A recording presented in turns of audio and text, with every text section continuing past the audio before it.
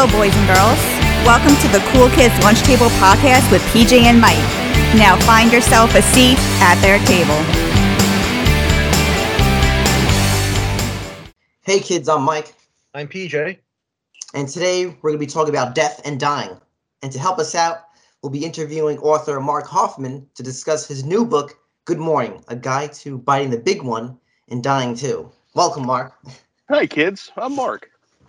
Hey, Mark, thanks for joining us today. Oh, thanks for having me, guys. I appreciate it. Yeah. So let me, for folks listening, let me give you a little bit more background about Mark. So Mark Hofmann has been a newspaper reporter for over 20 years and also an award-winning humor columnist, playwright, and contributor to the countless For a Good Time called writings on restroom stalls. Despite pleadings from his handlers in the Witness Protection Program, Mark currently resides in southwestern Pennsylvania with his wife, stepdaughter, and 2 dogs. He has received newspaper awards and honorable mentions from the Professional Keystone Media Awards, the Pennsylvania Associated Press Managing Editors Award, and the Keystone Press Award for his writings. So, lots of stuff. Yeah, right here. Yeah, and Mark, I also saw, where's my notes? That, I think you have your own radio show and where you live, and also, I think you're also like an actor yourself. I think you have a group called the Banquet Bandits, so you're very accomplished. Mm-hmm. Yeah, well, the radio show and the mystery dinner show. I don't do those anymore. It was they were both fun in their own way. I love doing the mystery dinner shows, but the actors kind of go their own way, and kind of stuff kind of dried up. But if I could do it again, I definitely would. It was a great time. And I think PJ is going to tell our folks more about your new book. Yeah, we're going to talk about the book so that everyone knows what we're really talking about today. So let's get the business done at the top of the show so we can dig into the fun stuff, right? So the book, which is called Good Morning, A Guide to Biting the Big One and Dying Too. Here's a little description. When people learn of a loved one's death, they may feel sadness, loneliness, fear, anxiety, resentment, or anger.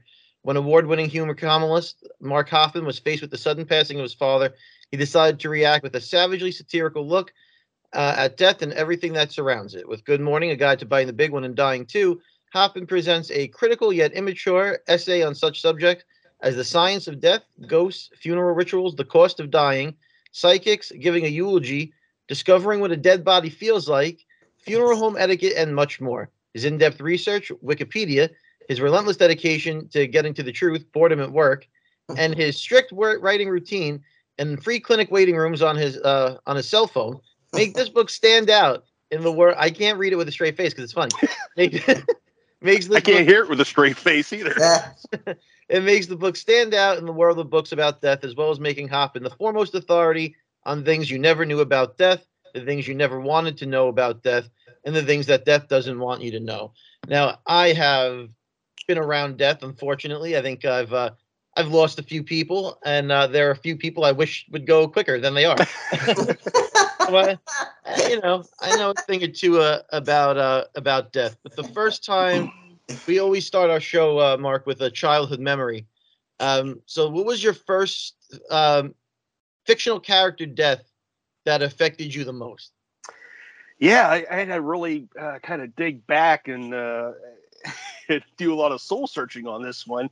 And everyone would think it would be one thing, but it's definitely a dog, but it's not Old Yeller. It's Hooch from Turner and Hooch. Oh yeah. But when he died at the end, I was devastated. And as you said in the beginning, in the intro, I have 2 dogs. I'm a dog lover, and so whenever a dog dies in a movie or show, I'm depressed.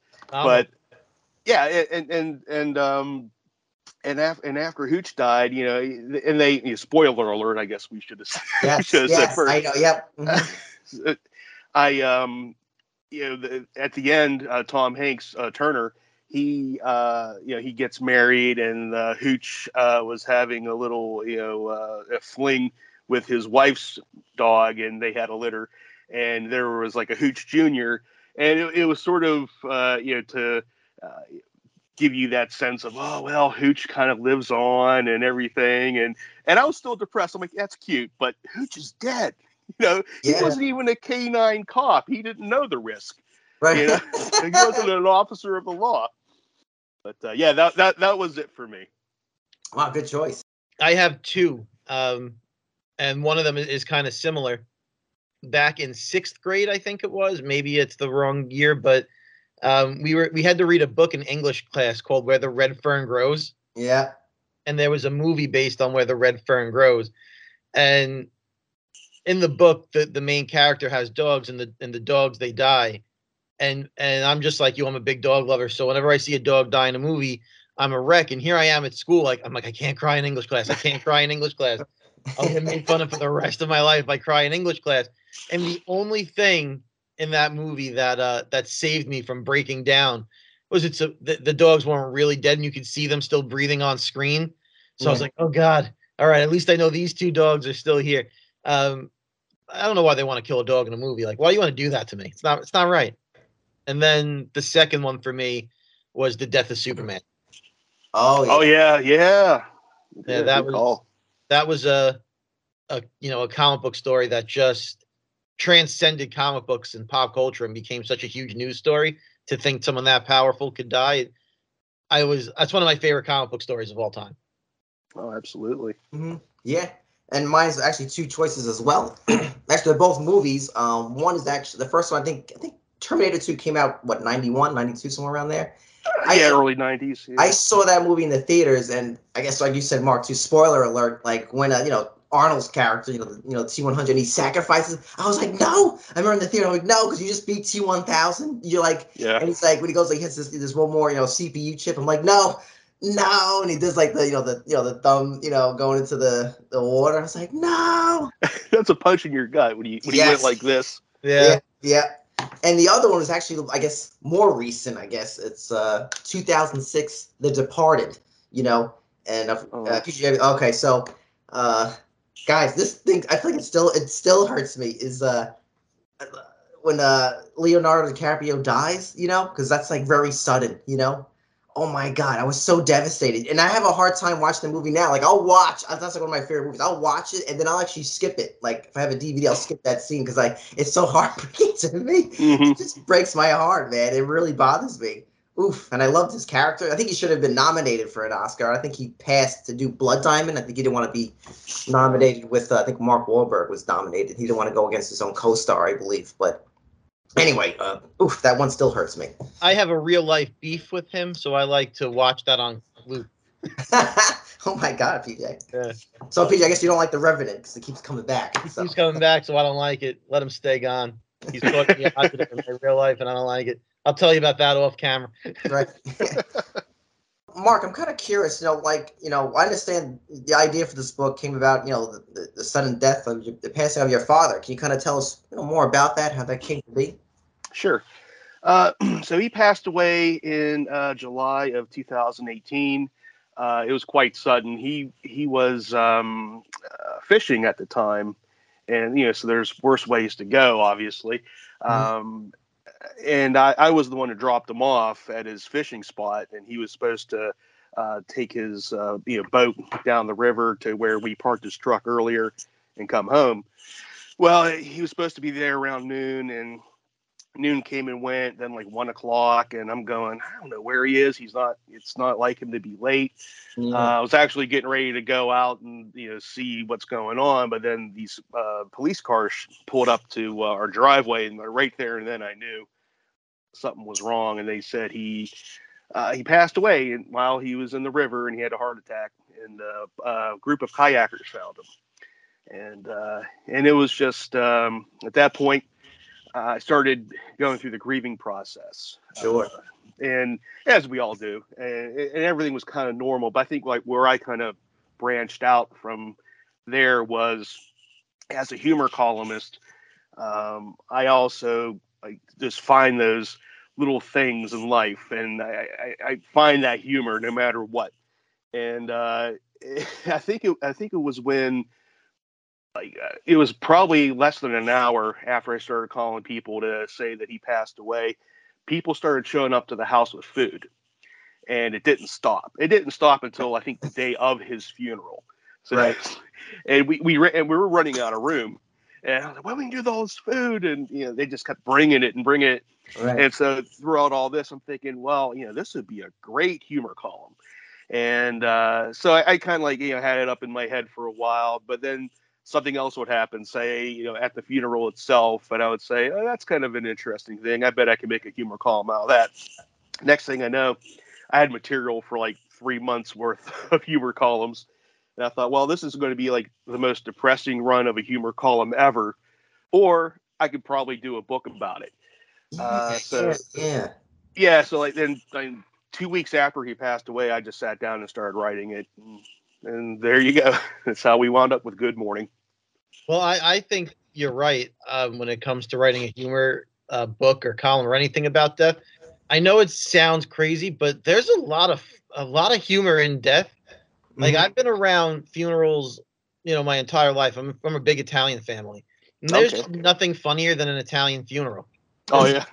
Like you're waiting, like there's like a checklist. You're like, all right, when is someone throwing themselves over the body in the casket? Like, when's it happening? Right. You know it's going to happen. Like there are these things that happen each time, and in the moment they're not funny, but when you look back, you're like, they really like. How many times are my aunts and my mother going to argue about who's sitting in the limo and the first car and this is not the time or place, but it's funny. It is when you look back. So I think you're spot on when it comes to writing a book in this genre, humor genre about death, because death can be quite funny. Yeah, and I think you definitely have to, along with that grief and the grieving that goes with it, I think having a sense of humor also helps you get through it too. Absolutely. Let me ask you this then: when you were writing the book, right? Mm-hmm. And you said it came about after your father passes. Was there anything that was like off limits to you where you felt like, I don't think I want to write about this? I don't think anything was really off limits. Nothing really came to my mind to say, well, maybe I shouldn't go this far. I mean, I'm sure there probably is, but I can't recall anything that made me,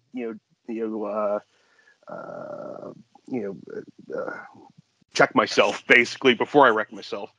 And I think it was all fair game, and I really kind of approached it with kind of the universal look of dying and death and finding the humor in it. I would say basically, I think like there's sprinkled throughout the book are just my personal experiences when it came to that, and I don't think I really crossed the line in that regard.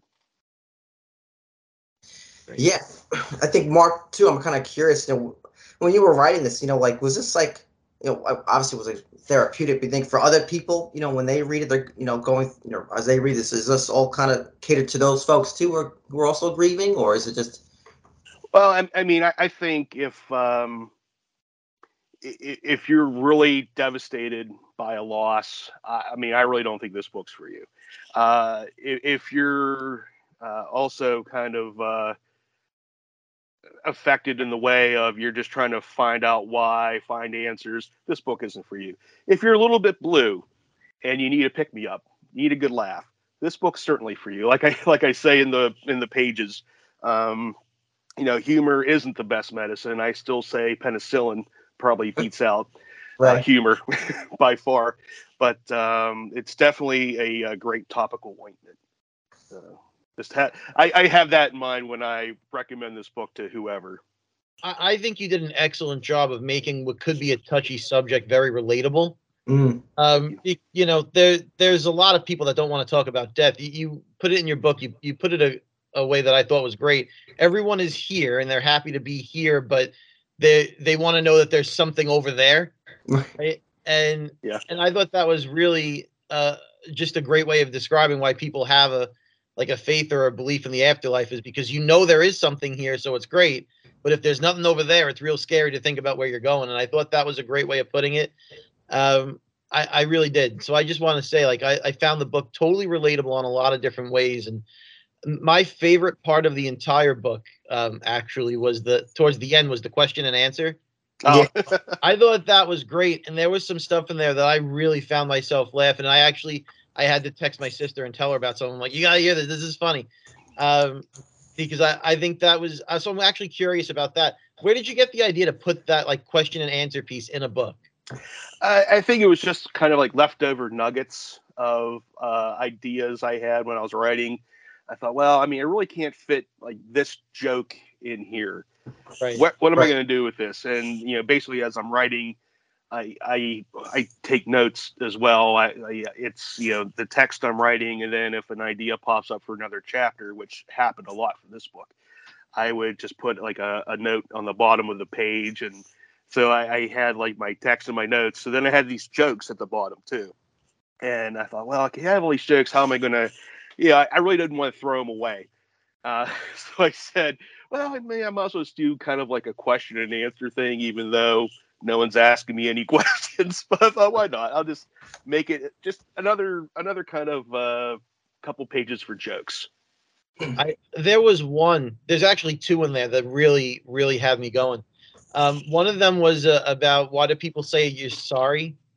Oh yeah. Died. And it was funny. It was just perfect timing.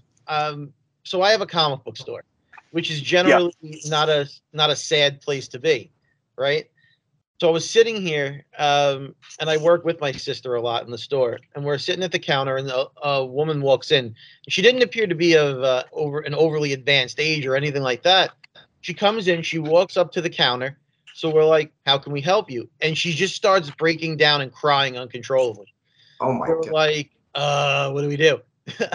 She's like, I'm sorry, I told myself I wouldn't cry. My husband just passed away, and he was big into comic books. He passed down his love of this to his children.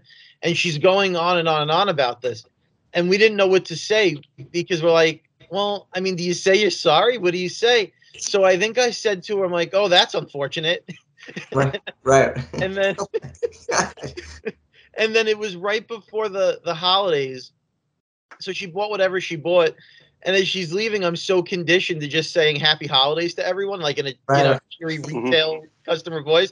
So as she's leaving, I'm like, have a happy holiday. And I What? So go ahead. I was reading the book and that piece came up about do you say you're sorry? And it made me think of that. I thought you were spot on with it. Yeah, and I'll tell you a story. I years ago, before my dad died, my best friend's father passed away, and so I went to the funeral, and I saw my buddy, and I was like saying, "Hey, man, I'm sorry," and all that, and then his brother's there, and his brother doesn't have a filter, so so I walked up to him like, "Scott, man, I'm so sorry," and he goes, "Don't say that, just say it sucks." Like, all right, yeah, it sucks. So, like, hey, you're the bereaved. I'm not going to argue with you. Right. So, yeah, I mean, it's just different for everyone, I think. Yeah. And you brought up before, Mark, about like, just for the folks at home, if they ever heard like the 5 stages of grief. Yeah. About that as well.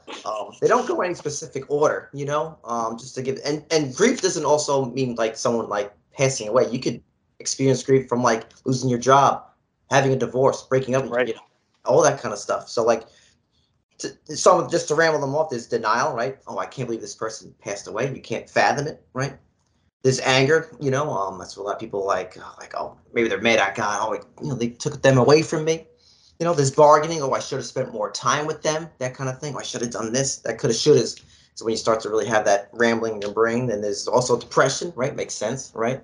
And the last one is like acceptance. And I think, with humor, I think that comes with it, right? We can only laugh at things until we kind of accept the reality of it, right? We can't move on until we accept something. So I think that was kind of really clutch what you said. And also in your book, you kind of mentioned that a lot. So I think learning more about death helps us learn how to cope with it better. Yeah, and in the book, like I put in there with the 5 stages of grief. Like you're saying, it's not just about death. I mean, I think originally it was it was created for dealing with a terminal illness if you're the patient. how they would, and it kind of branched off from there. And I even like took it a step like, well, you know, you can have your stages of grief when you lose your cell phone, and a lot of people have been through that, and it's definitely a comparison you can make in a humorous way. Yeah, absolutely. Another one that stuck out to me is as so funny was in my other life, in my day job, when I'm not surrounded by stuff I like doing, like podcasting and comic books, I work in an office, and I'm responsible a lot for availability of employees. And you had something in there about bereavement days, about how you're only guaranteed so many. And I'm reading this book and I'm cracking up because I've had that conversation with employees who call me about, I need to use a bereavement day, you know, someone passed away. And I've had to tell them, like, have you thought about planning the wake on a Friday? Like, you have to have that conversation with people. And there's this employee on the other end of the phone, like, trying not to be in tears as they're going through the stages of grief. And I'm like, have you thought about putting them on ice for just one more day? If you could just throw them in the freezer, you'll get an extra day out of this. Monday's a holiday. You really want to put it off. Yeah, PJ. I mean, that was sort of my experience because my dad died on July 3rd. And so, and I think that year, I think it fell, I can't remember. I think it fell on a Wednesday or a Thursday. I'm not too sure. But so this is something else that kind of sparked, what would spark a humor column was I had to call my boss when I found out because I was working from home that day. So I called my boss to tell her, and she's like a friend of mine too. And I called her and told her because she was expecting me to call her about how's that city council story going. And I go, well, hey, my dad died today, and she was like, oh my god. And so then we're talking a little bit, and she said, well, tomorrow's a holiday. Yeah, you get so many bereavement days, and I'm thinking, well, that kind of works out. I kind of get I think it was like 5 days. It's like, okay, well, that's not too bad. And then I'm thinking, well, okay, that could be humor column too. So yeah, you're right. It's best either to keep them on ice for a couple days, and definitely check your employee handbook to see how many bereavement days you get, and then you can plan on keeping your loved one on ice or calling the authorities, and so the official day of death would be right. slightly altered, but Yeah, that's good planning. My grandmother, she died around Easter, and the church is like, well, no, because it's Easter. We get all this. So they're like, you're looking at me, they're like, what are you doing around Memorial Day? That might be when we can fix it. Right. I'm like, all right, I guess this is gonna wait a couple of days. It's just funny how, one person's like whole world is in a spiral in a second, but the rest of the world is just like, nah, that's a real you problem. Right. Yeah, you're right. I mean, it was weird because when my dad died, I had to go. My cousin came over to the house, and we went to get his truck and his boat. And so my cousin, he had a trailer and everything, so he took my dad's boat to hold on to it, and I took his truck. And I drove to, well, we had to go to the police station first. That's where the boat was, and to get his belongings too. And so I'm driving home, and I'm like, I just don't want to really go home at the moment because the whole family was pretty much over there at that point. And I thought, well, I just want to drive, and I drove down to the place where I dropped him off, where he passed. Well, it was close to where he passed away. Just kind of reflecting a little bit. For some reason, don't ask me why, I drove to a gas station because I wanted some iced tea. And it was so weird. I'm walking into the gas station, the convenience store, and I'm just getting this iced tea, and I'm just looking at the people, and they're like, these people are just going through their daily routine, like nothing's happening. And here's me, like my dad died hours ago, and you just feel so removed from the rest of the world. It's it's quite a sensation, without a doubt.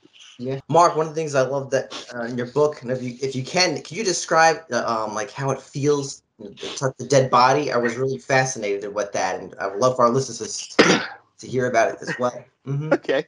Yeah. So for some reason, my mom told this to me when I was a kid, and I think my mom's dad, he passed away when she was a teenager. So for some reason, she's at the funeral parlor, and she, I guess, everyone's grieving, and they were holding on to him, and so she touched his skin, and she said, "Well, Mark, here's what a dead body feels like." So first thing you need is you got to find someone like a friend you really trust, because I mean, you can explain to them why you're going to do this, but never. Great, yeah. So what you do is you and your friend, like you and PJ, can put your hands together like you're doing a high five almost, and you can do your two fingers probably, and with your other hand, with your finger, just caress your finger and his finger at the same time, and it is a weird sensation. It almost feels like you're touching something that's numb, but the way you feel it and the way it feels is just it's that's the best way I can put it.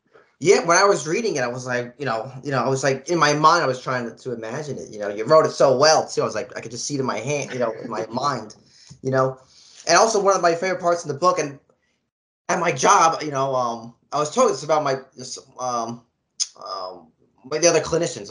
I'm a therapist. I work in outpatient. So I was like, oh yeah, we're going to interview this gentleman, and anyway, I love this one study that you researched. So I'm going to actually read it from the book. So a study conducted a few years ago in 1901 by physician Duncan McDougall measured the weight lost by a deceased human in an attempt to determine if and when the soul would exit the body when a person died.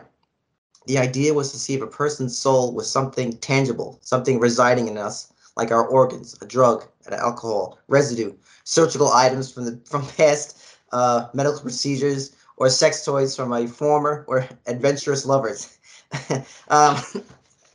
McDougall found the subjects lost in a tiny bit of weight that averaged about to be 21 grams, which he believed was the average weight of a soul. 39 grams if that person got a soul like James Brown. It was super bad. But I love that, and I'm just kind of curious. And PJ, you too, man. Like, do you guys believe in souls? Do you think Mr. Dr. Duncan McDougall was on to something? You want to go first, PJ? I mean, I think we all got a clock, and I think when that clock expires, I think we're just done, and that's the end. That's my personal belief. I don't know if there's a soul in there. I say try and live it up now, because I think once that clock hits 12, we're out of time. I don't think there's any watching from the great beyond, in my opinion. Yeah, I mean, I believe there's a soul, and yeah, I mean, I definitely could be wrong, but that's why they call it faith.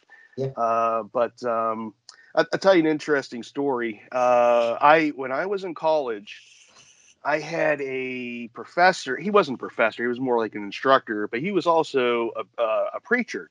And as a preacher, they have to go out to people who are dying, give the last rites and all that good stuff.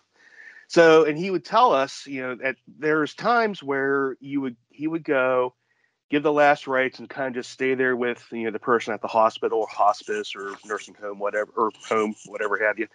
And he said, when the moment they die, you can feel something kind of like pass, like through like the atmosphere. He said it's just like the craziest thing.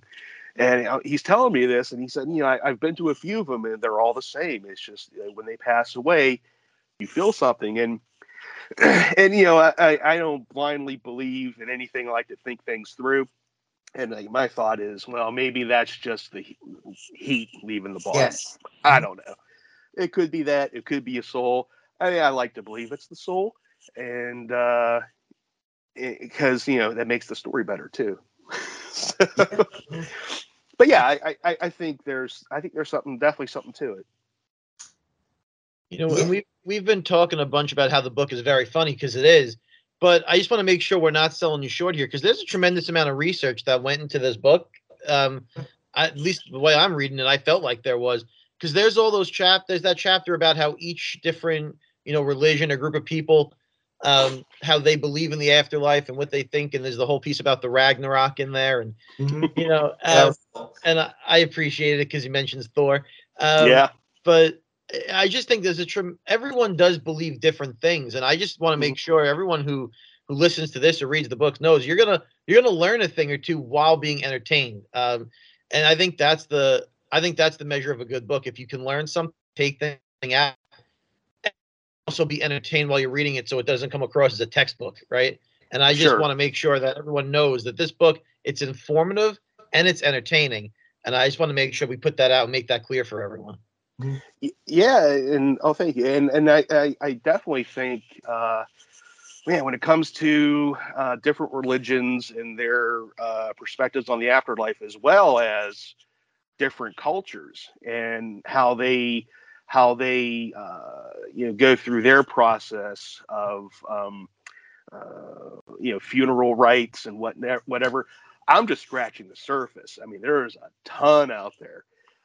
But yeah, it was just that I think like that chapter on the afterlife was definitely the longest, and it was definitely one of those I'm writing and going, oh man, there's another one, there's another one, there's another one, and yeah, it's like I said, I mean, I'm sure there's like a ton more out there that I even approach, and I probably didn't have the time, and I didn't want to. That chapter was long enough as it was. I really didn't want it to be like half the book. So I just found the best ones. And yeah, definitely the Viking one is my personal favorite. Because it's I was reading through it and I'm like, which one would I want? And I'm like, I think the Viking one's the best. It just seems like a lot of work to get there. I don't want to have to go over the battle first. I just want to get to the part where we're there and we're doing the drinking and the eating of the pigs. That's yeah. I was thinking, in terms of which one's being best. Yeah, I mean, like pretty much all of them. If you're a good person, you treat people well. There's a place for you. Vikings are like more of a badass you are. More, the more notches you put in your gun or axe, I guess you could say, or hammer in case of Thor.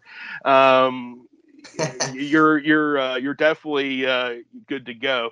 And so yeah, I had a lot of fun on that section with the Vikings, the Norse. I like the gimmick in that piece where every paragraph ends with ass. I thought that was great. Yeah, that just happened by accident. I was writing the first paragraph, it ended with ass, and then I didn't even think about it. I'm just writing it, and then I think upon review, and I was like kind of like rereading everything. I'm like, oh, that's weird. And I'm like, why not? I'll end every paragraph with ass. Don't know why. It just popped like that. So. Yeah, I think, and just piggyback what PJ said, because when I was going to college for social work, I took a class on death and dying, and all the books were textbooky. I wish we had a book like this back then. Probably not. Yeah, but one of the things I really enjoyed is like actually when you talk about, because I'm not too familiar with cremation, you know what I mean? So that whole section was like, I was like, whoa, you know what I mean? And and I couldn't help but think about like Big Lebowski, towards the end of that movie. Spoiler alert, but yeah, I love that whole section just about like I think your father was cremated, right? Mm-hmm. Right, and just that whole section was awesome. And after they, I think the right term, like burn your body, you like they kind of turn it into sand, they grind it. I was like, I didn't know that. I thought they just just take a broom and they push it into an urn. It's like the whole process was like fascinating. Yeah, and I thought because my dad was cremated and my mother was cremated, and you'd think they would give you an urn, but no. What they do is they give you like this black plastic box with tape on it, and it has just the information on the label and like where they're cremated, who they were, all this other stuff. And then you get the lid opened, and inside's a bag, like plastic bag with the cremants inside. And I thought, well, it's kind of not really dressy, but Right. hey, It is what it is. So, when we had their funerals, what the funeral home did, you have, because I was thinking, like, should we get an urn? And I can't remember, because my dad was like, he was really cheap, but it worked out for him, definitely. But he knew how to save a money. He knew how to stretch a penny. And I thought, well, would Dad want us to get an urn? And the answer is certainly no, because we're going to spread the ashes anyway. Like you're saying, like the Big Lebowski. Right. Yeah. They used the coffee can, so hey, why not? And what they did at the funeral home was basically, we had that black plastic box, on a table, and they just put like a cloth over it, basically, and that worked out. It was nice, so you didn't have to get all fancy, and that's the way he would have wanted it. And I love towards the end of the book too, because in that section too, because my whole family were gigantic Rolling Stones fans, and I forgot about this story how Keith Richards, when his father passed away, he was cremated, and to quote Keith Richards, he says, "I couldn't resist snorting his own father's ashes with cocaine." So I mean, typical Keith, It must work. They just came out with a new album. God bless him. Mm-hmm. Yeah, maybe it gave him like another life. What's that? You ever see that movie, guys? Slightly off topic. Ravenous. You ever heard of that movie, Ravenous? Is that David Arquette? Was he in that? I don't think so, but basically, it's like it takes place maybe like during the Civil War, and it's every single time you would you do cannibalism, you get stronger and you live longer. So it's like a lot of Native Americans, and it's it's like, I guess it's a horror time period film. It's pretty cool. I think Guy Pearce. Check it out. I think Guy Pearce is in it, if I remember correctly. It's a pretty good movie. Yeah, Ravenous. Yeah, but I'll definitely check it out.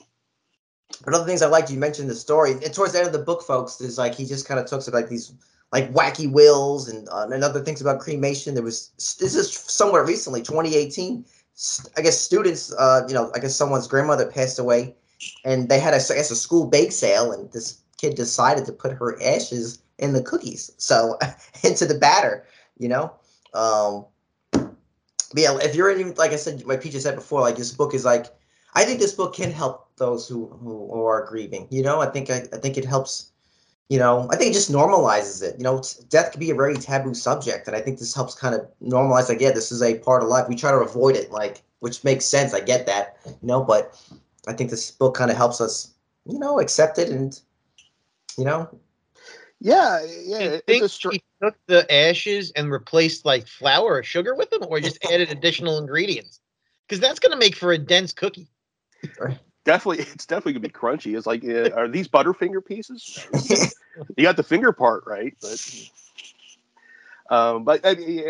yeah, Mike. Like what you're saying is with the death being a taboo subject, and that's kind of odd.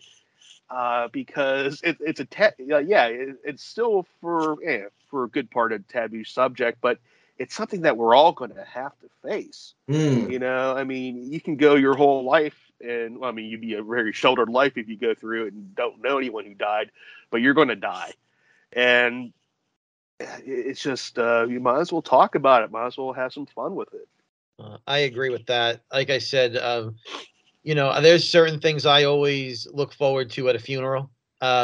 And it's just like, I know. Elaborate, PJ. Yeah, we're going to have a funeral. If someone in my family dies, rest assured, we're going out to eat somewhere fancy after it. Yeah. It's just, and someone's going to complain, and they're going to say, this is where they took us to eat. Right. My uncle, my God, whoever it is died, and this is where they took us. This is what they thought their life was worth. There's certain things like someone's always complaining about where we're eating. You're complaining about where you are in the funeral procession line. And I mean, everyone's going to, like you said, going to have to deal with death. And I think if you can't find something to laugh about in it, it's just going to be even worse. Yeah, PJ, like you're saying earlier too, when it comes to, going to funerals and doing what you're like looking at, you could invent like the Italian funeral bingo game. You can. You have your squares. You like find some of your relatives who are who would love to take part, and just have like your little bingo cards and just be very observant and just go, oh yeah, got that. Yes. Yeah. So someone got shamed for their choice of outfit at the funeral. They didn't wear black. Yeah. That's what they wore to their father's funeral. It's just, it's every time, and I think that's what makes death relatable. Is regardless of what culture or background you're from, someone in that group has something that they laugh about during these things. Yeah. Oh yeah. And just talk about, like, this is before me and my siblings were born, but decades ago, my parents went to a funeral, and I went to, I think a dinner afterwards, right? Mhm. So my mom goes up to my dad, and she goes, we have to take home chichichil and grazie-eel. And my dad's like, what food tray is that? And my mom started laughing. That was in the name of the extended family members. They were like hardcore, like Italian. So my mom lost it. But yeah, my dad thought it was like Italian dishes. Yeah, but he never heard those names. But he's like, well, what are we bringing home? And he's actually bringing home these two people back to their apartment. But yeah. Cousin ravioli, yeah. Yeah, exactly. Mm-hmm. But Mark, I'm just kind of curious. I guess I think you kind of just said. I'm just kind of curious, knowing what you know about death now. Like when you finally face it, are you going to do it with a laugh? Well, I like to think I will, but it's one of those things where you have those guys that say, hey, if I'm ever mugged on the street, I can probably take out my my mugger because I watched a kung fu movie 2 years ago and I saw them do that. Then when the moment happens, they would just like squeal and throw their wallet at them. But yeah, I mean, I'd like to think I will, but yeah, just something that big, you just never know how you're going to react. I mean, I certainly hope I will. I mean, if not, hopefully I'll have my book with me and I'll just like, wait, hold on. Okay, I can do this. I would like to plan some elaborate scheme for after I'm dead, to remind people. Maybe somewhere down the line, a recording comes through, or mail it out in advance, or give it to Mike and be like, mail this to my family in a year. Yeah, right. But I know what you did. Yeah, exactly. That's all it says. What's Stephen King? I think he was being interviewed about something, and I think it was after he got hit by that van, and someone was asking him, about when he dies, what's he gonna do, and he goes. So he said, I hope it's Stephen King. I can't remember who it was, but he said, yeah, I hope to have like a little button by my casket so people could just push it. And then you hear a voice, my voice say, don't I look natural today? Aren't I dressed to the nines and stuff like that? Like, oh, that's a good idea. And Mark, and I'm just kind of curious with this, the back of your book, right? It warns folks that it may not be for those readers who are easily offended. So what makes your book so offensive? What makes you feel compelled to write that? Mm-hmm. Well, that was my editor who wrote that. Oh, okay. But anyway, yeah, like she read it. She goes, I don't know, Mark. This is going to be. I think a lot of Karens are going to be upset, and she's probably right.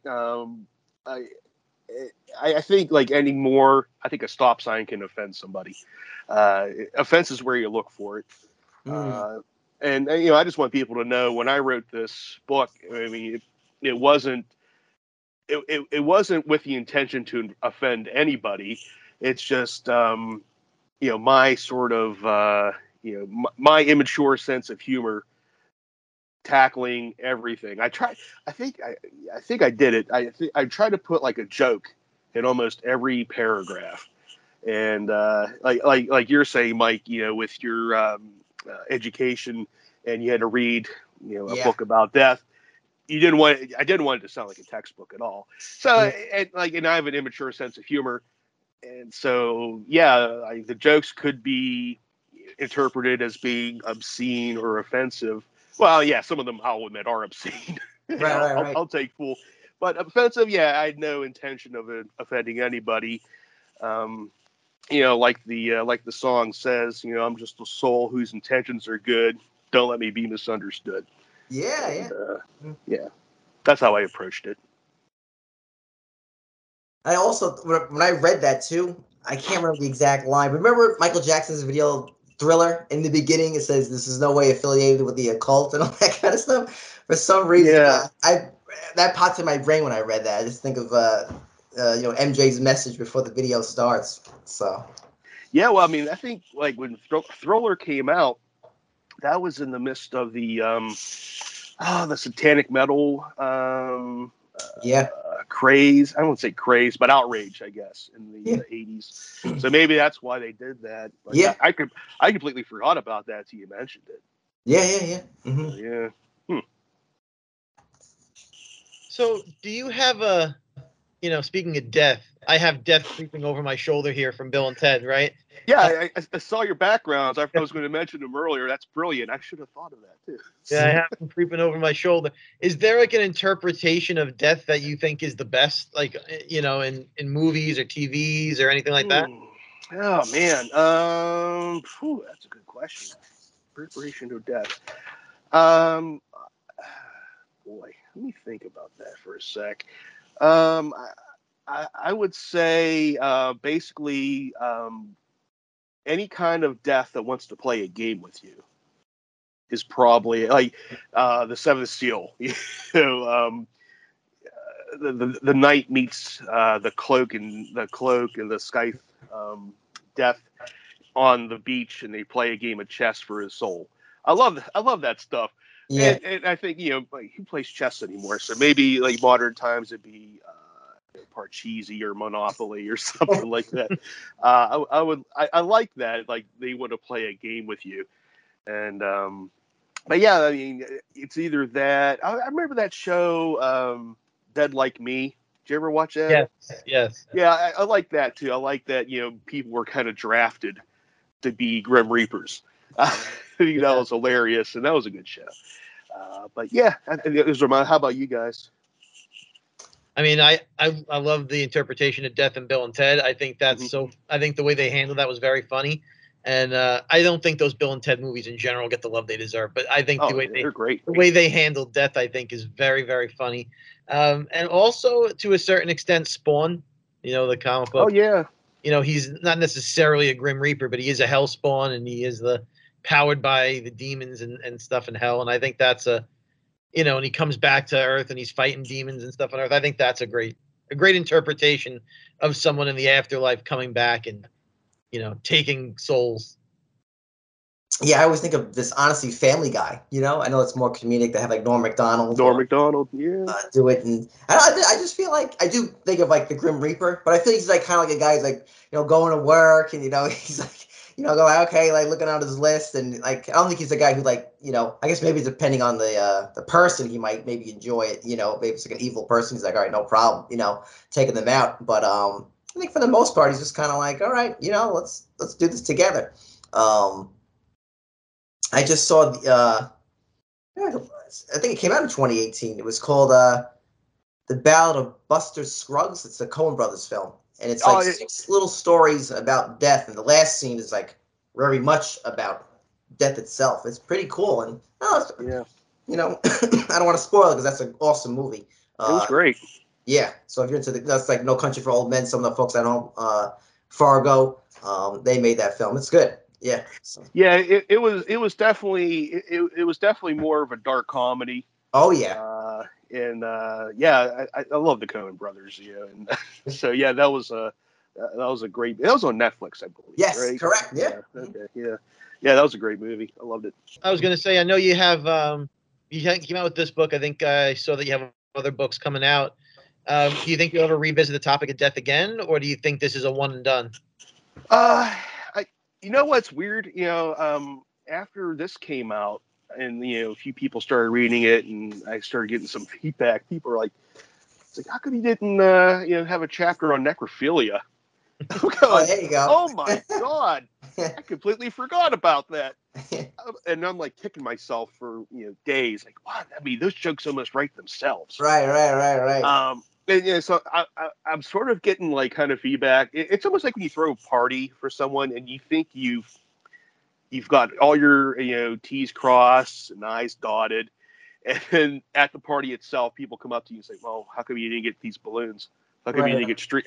And you're going, oh man, I should have done that. I should. And I'm starting to get that a little bit now. And so you never know. There might be a sequel someday on the horizon. But like right now, I have like it's like a 3-book contract with Starlit Waters Publishing, and this is the first book for them. The second one, which I hope to have done and out this year, is a novel. It's called Living Will, and if you think it's related to this subject, it's not. It's sort of like a misadventure on a kind of it's sort of like a kind of afterlife-ish, but it's kind of also it's about a guy who kind of down on his luck, and he blames all of his situations on an event that happened years ago, and if it only went another way, he believes his life would have been better. So he gets this kind of cosmic gift where he has that incident happened. He has to see how his life turned out, and of course, it takes a lot of like twists and turns, and it gets goofy. And so that's my next book. Now the one after that is sort of it's almost like Good Morning in terms of structure. It's going to be like a nonfiction account of aliens, and it's called Scumbags of the Universe. And it's basically just how aliens are a bunch of jerks. Because I mean, I can only do so many. You can only write so many aliens are real or aliens aren't real stories. I'm just writing something about, let's just assume they are, and they're jerks, and here's why. So there's going to be there's going to be a chapter on probing. You can almost guarantee that, and abductions and everything else. So I'm looking forward to that one. So those are my next two. And as for any other book, I mean, there's a lot of stuff going on in the hopper up here. So I'm never short of an idea. That's for sure. Well, both of those sound great, but I'm super interested in the alien book. I have so many research books on alien spottings and alien sightings and UFO sightings, and I've read all the interviews of people who claim they have been probed or any sort of thing. I find that whole subject fascinating. Big X-Files fan. So I love that. I've always gone down the alien rabbit hole, so I look forward to that. But when both of those books come out, you're going to have to come back on, and we're going to have to talk about them. Yeah. I would love to come back on. Yeah. I mean, I'm having a great time. Perfect. So, folks, if you want to get Mark's new book, Good Morning, A Guide to Buying the Big One and Dying Too, Mark, where can I find it, my man? Mm-hmm. You can go on Amazon. Just look under the book section, because for some reason, if you just like do a simple, basic search, it won't come up for some reason. So you can do that, or you can go to my publisher's website. It's called Starlit Waters, STARLIT, waters.com. Just go in the book section, scroll down. There's some children's books in there. There's some choose your own adventure books in there, stuff like that. I'm under the adult section. So you can tell, why. And there's a link on there. You can just click on that, and it'll take you to where you can purchase it. If I'm a Goodreads author, you can go on Goodreads and check me out. Follow me if you like, on Facebook and Twitter, X, whatever it's called now. And so yeah, you can stalk me that way if you like. I always invite stalkers. So cool. Can anyone more stalk the merrier. Yeah, can anyone stalk you? Do you have like an Instagram or anything like that can follow you there, or? I started setting up one. I don't have one yet, but okay. But Facebook and X is basically it right now, and Goodreads. So. Got it. And we'll put links to all of the places you can buy the book in our show notes, and we'll have it on our social media so the folks listening can buy a copy. And I highly recommend that you give it a read to the folks at home, because it's entertaining, it's informative, it's relatable, and it's a great read, and it's a sizable book, but it's a quick read. It reads so well. So there's it's not something that sometimes you see a book and it looks so big, you're like, I'm not even going to chance it. But this reads so easily. Great book all around. Highly recommend it. Yep, and it's I appreciate it. Yep, it's a type of book you can just pick up, maybe read one chapter, put it down, come back to it. It's a real, like PJ says, has a nice flow and everything. So it's a great bathroom book. yeah, there you go. That's the best. I think I wrote part of it in the bathrooms. Right, so, but Mark, we really appreciate you having the show, man. Fantastic stuff. Thank you so much. Yeah, Mike, PJ, thank you so much. I really appreciate you guys having me on. Like I said, I have a blast, and I'm enjoying your podcast. Thank you so much. We appreciate that, and we're definitely going to have you back on. And hey, if you want to just come and hang out with us on an episode one day, even if you don't have a book, there's always a seat at the lunch table for you. Exactly. Oh, definitely invite me. I want to go to the Cool Kids lunch table so bad. Always. Definitely invite me. I'll be on. Fantastic. All right, folks. Thanks for listening. Same time, same table. Stay alive.